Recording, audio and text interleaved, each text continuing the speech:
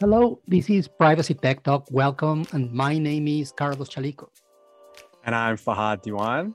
And we are very excited today because we have Jeremy Mailen, CTO and co-founder of Divebell. So, Jeremy, welcome, and thank you for joining us today. Can you please just let us know a little bit about yourself, your background? Who's Jeremy? Sure. Yeah. So I'm one of the co-founders of Divebell. There's three of us. On a personal level, I've been programming for a long time. I'm a developer at heart, and I learned to program when I was 7 by using analog magazine from the mail, typing in programs on an Atari 800 computer, and kind of continued throughout my life, being very interested in software and building things. And I was also an artist. So my perspective on creating software is really it's about being creative. I like to make things that are exciting, that are beautiful, and get them out there into the world.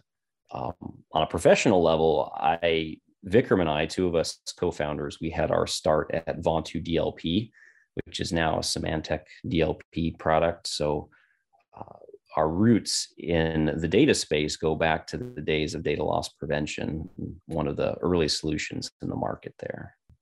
Great, very interesting background. I didn't know you started programming when you were 7. I don't think I was doing anything nearly as intelligent when I was 7.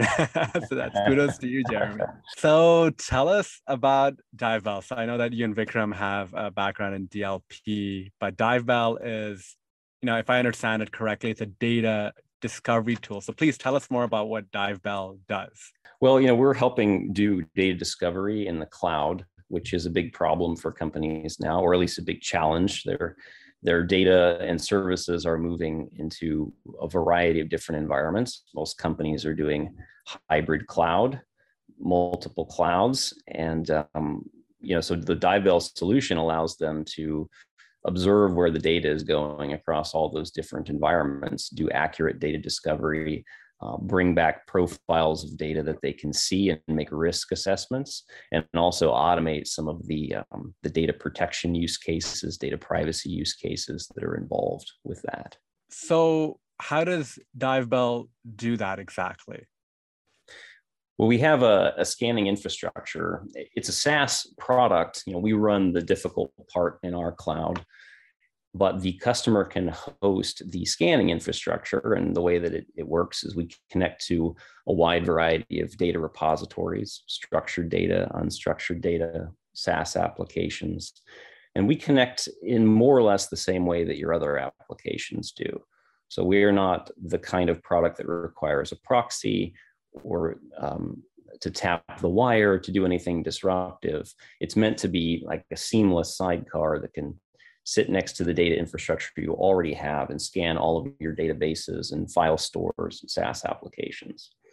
And then those profiles, not the actual personal data that you hold on people, but just the metadata about it, go up to our SaaS platform. Because the challenge that companies have is they want a SaaS adoption because it's a much easier to operate solution, but they also have regulations that mean that they don't want their copies of their personal data, consumer data they've collected, going anywhere that's outside of their environment. So we built a solution that allows them to do the scanning and the analysis within their own secure environment. And then our SaaS platform only requires the metadata to do what it does. So can you please elaborate on how it does that? How does it go and pull the metadata? What's the technical functionality behind it? So our approach is to take samples when we connect to these data repositories and pull back samples to do classification on. We try to do it in an incremental approach and not redo work that's already been done. We try to cluster together files that we know are part of the same data set. Like, for example, if you have a big S3 bucket full of Hadoop data, and maybe it's in Parquet or it's in ORC format, we will cluster that together into things that your other downstream tools would see as a single data set. Like, Hive could query it as a single record. And in taking those samples, we run classification that uses an ensemble of techniques. We have, machine learning and context around the data, as well as the patterns we see within the data. to kind of classify what elements that you have. So whether it's somebody's email address or their social security number, different values that are associated with the person. And then those profiles get mapped together and go back to the platform to kind of give you a view of people's data across the different data sources and how it relates to each other. When it comes to competition, who do you see as part of your competition, and what's the strategy that Divebell is using to compete against them? There are a lot of solutions out there that are content aware, and some are use other techniques that are not content aware. For example, they might follow streams of data down from a website and try to classify it based on its origin. But probably the closest competitors, you have a market of legacy data protection products that have been out there, whether they're in the data loss prevention space or things like Varonis that have been kind of in this space. And then you have a lot of newer solutions. Of course, there's Big ID, there's Security AI. You see like OpenRaven, DataGrail, all those kind of companies. We feel like, what's unique about Divebell is we're bringing some of our experience before with data loss prevention, having worked at Vontu and Symantec, and also applying a lens to the problem that we hope is very DevOps friendly. We want these deployments across different clouds to operate pretty seamlessly, to be very friendly to the data engineering side. And thank you, Jeremy. When it comes to customers, can you please share with us who your customers are? Who within organizations is the one making the decision of taking the solution? Yeah, and this is an interesting challenge, I think, in the privacy market. A lot of organizations, they know that data privacy is very important and compliance around it, and they're still trying to figure out where that role fits within an organization. You have some cases, the legal side of the house is responsible for doing it. In some cases, the CISO or security side. In some places, they're trying to integrate this function more into the data engineering teams. And typically you do see someone like a chief privacy officer being a champion. And oftentimes we see a pattern where the CISO and the information security people end up with a big role in the implementation of a solution, because they have a lot of adjacent infrastructure and solutions that help secure the data. But I think it takes a good interchange of thinking between the people on the compliance side and the people on the security side to bring it all together, because you have to have the knowledge of the regulations and the requirements, as well as the technical infrastructure to make it possible. We understand that you have a partnership with Extero. So we would like to understand a little bit how that partnership is working and why you decided to work with Extero in this partnership.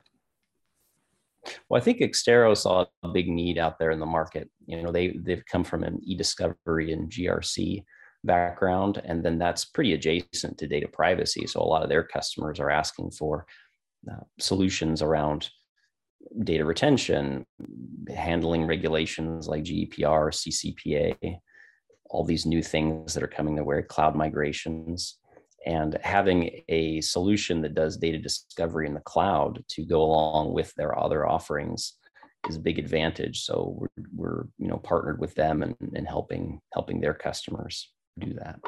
Can you please talk a little bit about your strategy for competing? We started this solution cloud native from the beginning with the perspective that the data could live anywhere, and we would need to deploy in a very lightweight way across lots of different environments. And I think in the early days of data privacy, 2017, there were a lot of services involved in getting solutions up and running, and services are required and definitely necessary. But when it comes to the operations side of things, we wanted this product to be a little bit more like a Datadog in terms of the aesthetics. So more comparable to modern infrastructure that's easy to deploy, fairly seamless, has that kind of telemetry coming in that you can constantly monitor, is lightweight, doesn't cost as much money, and also covers all the cloud sources that you need to do. And of course, coming from a background in data loss prevention, we have a bit of a security mindset that you can't have data privacy without security. So making sure we understand the access control and protections around all the different locations where the data lives, making sure there's a clean policy language that can spot risks and help you remediate them quickly so that you don't have a situation where there might be a data breach or some issue with compliance or retention. So I think that's maybe what sets our product aside from some of the early offerings in data privacy is, we're pushing much more into a DevOps friendly cloud native area, and then also applying a bit of a security lens to things. Jeremy, I know that you and Vikram have a DLP background, and you have another co-founder, Ashish. What inspired you all to, create Divebell's technology and get into the data discovery and classification space? Like, what problem did you see in the industry? It's actually very interesting because Vikram was out there originally on his own, building another solution. He was building and pitching a thing called Elton that helped different departments within the enterprise share data with each other. So it was this kind of cool solution where you would point and click on a data set and you would specify who you wanted to share it with, and it would dynamically create a way to share it with that person. And people got a lot of positive feedback on it. But when he came to the screen where he would show an example of the data set and he would actually classify what each column was that they were sharing, and he had buttons in there where you could protect the data. You could say, well, mask this column, remove this column, and different things like that. And the people he was talking to kept coming back to that screen and asking him about it, because they said, well, I would love to share data with different departments, different companies, but the biggest struggle we have is just knowing where all of our data is in the first place. So they're like, well, that's kind of a precursor for us to do a lot of data sharing. And this capability you have to automatically classify what it is, because we don't always know in every case, and to protect it, that seems really valuable. So pretty quickly, GDPR was fresh off the presses, and he very quickly found a big need out there in the market in enterprise to have a solution for this. And he'd been talking to me, I'm a friend of his, and also Ashish been in contact. And we had a background in data security and enterprise data. Ashish comes from the enterprise side of the house. He's worked at a lot of big banks and regulated industries, as well as startups. So it made a lot of sense for us to go after the problem. It's a pretty exciting thing to go after. We had seen some of the opportunities back in the Vontu days, Symantec days, around DLP Discover products. It was always an offering in the suite which completed the offering. You had to have something for data at rest to go with the data in motion. It was kind of an imperfect fit for DLP because DLP was always so incident-based. You wanted to see an event in motion, be able to block it or do something about it. But data at rest was kind of this funny case where, well, it's there. It's probably okay for it to be there. How do I audit this fact? So companies would do like a yearly big scan with their Discover products, and it would take a very long time to complete.